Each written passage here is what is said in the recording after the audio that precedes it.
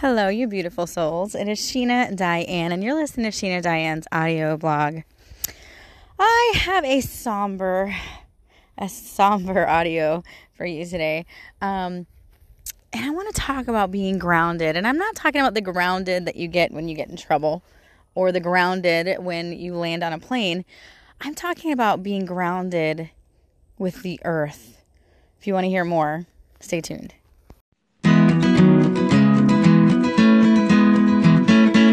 She got that daily dose of encouragement for you and me. She's always got the best stories of friendship and family.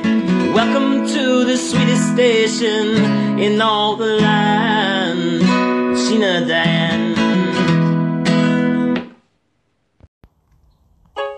So what does it mean to be energetically grounded? It means that your root chakra is balanced and healthy. You feel strong or connected with the earth, stable or at ease.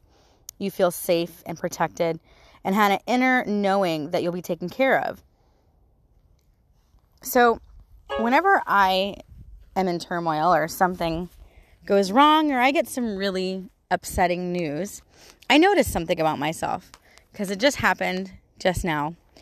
And I decided to podcast about it because it was an interesting concept that I just realized that I did. So, to go a little bit into detail about what I'm talking about, my grandmother is in her 90s. She's lived a very, very long life. Wonderful, wonderful lady who I love dearly and raised me for the most part when I was younger. She babysat me a lot when my mom and dad were working. And she is the reason that I have such a fond love for Dolly Parton. If any of you guys have followed me at all on any of my social media, you will know that I am absolutely, positively in love with Dolly Parton. And she's mostly for that reason. Why? Because we used to play cards and listen to records, and we would listen to Dolly Parton all the time. And so Dolly Parton has a really significant meaning in my life because of my grandmother. So I get a call today from my cousin, and we haven't been to visit her in at least 3 or 4 months. It's just a 2-hour drive, so it's pretty far away, and she's been in a nursing home for the past year.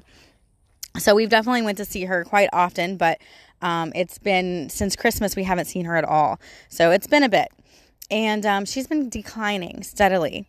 So I get a call today that says I need to get over there ASAP. She's no longer eating. She's lost 11 pounds. She's no longer taking her meds. They're having to force feed her meds through her IV. Just a lot of stuff. Her body's breaking down, which, you know, it's sad. Anytime that a beautiful soul and energy leaves this earth, it's sad, you know, but it's a joyful thing because you can also say, well, now, you know, when she finally does pass on, she can be with all of her sons because she lost all 3 of her sons, including my dad, at very young ages. And she lost her husband. So she's kind of been living, you know, missing them. And she's been wanting to go. Actually, when she was coherent and talking like normal, she pulled me inside. It was before my mom even passed away. And that's been 2 years now. She told me, she says, Sheena, I want to go. So please pray that God will take me. She asked me that, you know. And so I know that she wants to go, and I know she doesn't want to be in a nursing home laying there. You know, that's depressing, and I get it. But my soul is hurting. My heart is hurting. So the first thing I did after I got off the phone with my cousin is I ran outside barefooted. Just told my kids, I'll be right back. I got to go outside. Now, I lived in a subdivision, so there's not really many places for me to go, but we do have this little tiny strip of woods right outside my house where there's a pond. And that's where I'm at right now. I'm actually standing right next to the pond looking towards the woods. And I notice that I do this when I'm very upset or I just need to be grounded, right? And then that concept kind of hit me in the face. Like, I'm outside barefooted and I feel the grass on my feet, which my husband thinks is disgusting because I run outside and he's like, yeah, you know, animals pee and poop in the grass. And that's just me, right? I need to feel grounded. I am very connected with the earth, and I always have been. And so I realized that I did that today. And as I'm standing here looking at the trees and listening to the birds chirp and the crickets, I feel better, right? Like, I'm still upset, but I feel more grounded. I thought that was an interesting thing. Does any of you guys ever feel this way or have to run outside when something bad happens. My husband doesn't get it. He is definitely not a nature person like me. But, he grew up in New Jersey, so it's to be expected, right? But yeah, I have to go outside. It's almost like the emotions that I have, I can't handle them. And I feel like I have to go outside and just let the energy flow out of me. So this is what's happening. And I'm hoping that we can actually go visit her tonight. Like I said, it is a 2-hour drive. So I have to wait for Johnny to get home. I don't want to go by myself, honestly. Like, I will, of course. But I hate driving in that traffic. She lives out in St. Petersburg. So it's very, very high traffic area. I get nervous. And now that I'm emotional, I really don't want to drive with my kids in the car being as emotional as I am. I will do it. Absolutely 100% hands down will do it. I just, if I have a chance to go with Johnny, I would rather him drive. He's much more sensible and sane when it comes to those type of things. But anyway, I just thought that was really interesting. I noticed that I did that today as I'm walking outside, and I just needed a moment, right? I just needed a moment. Sorry, there was a noise in the woods over there. I don't know if you guys heard it. It was like a knocking. But anyway, so I don't know what's going to happen, and I don't know if, her spirit's going to leave this earth tonight, tomorrow, in a month, in a year.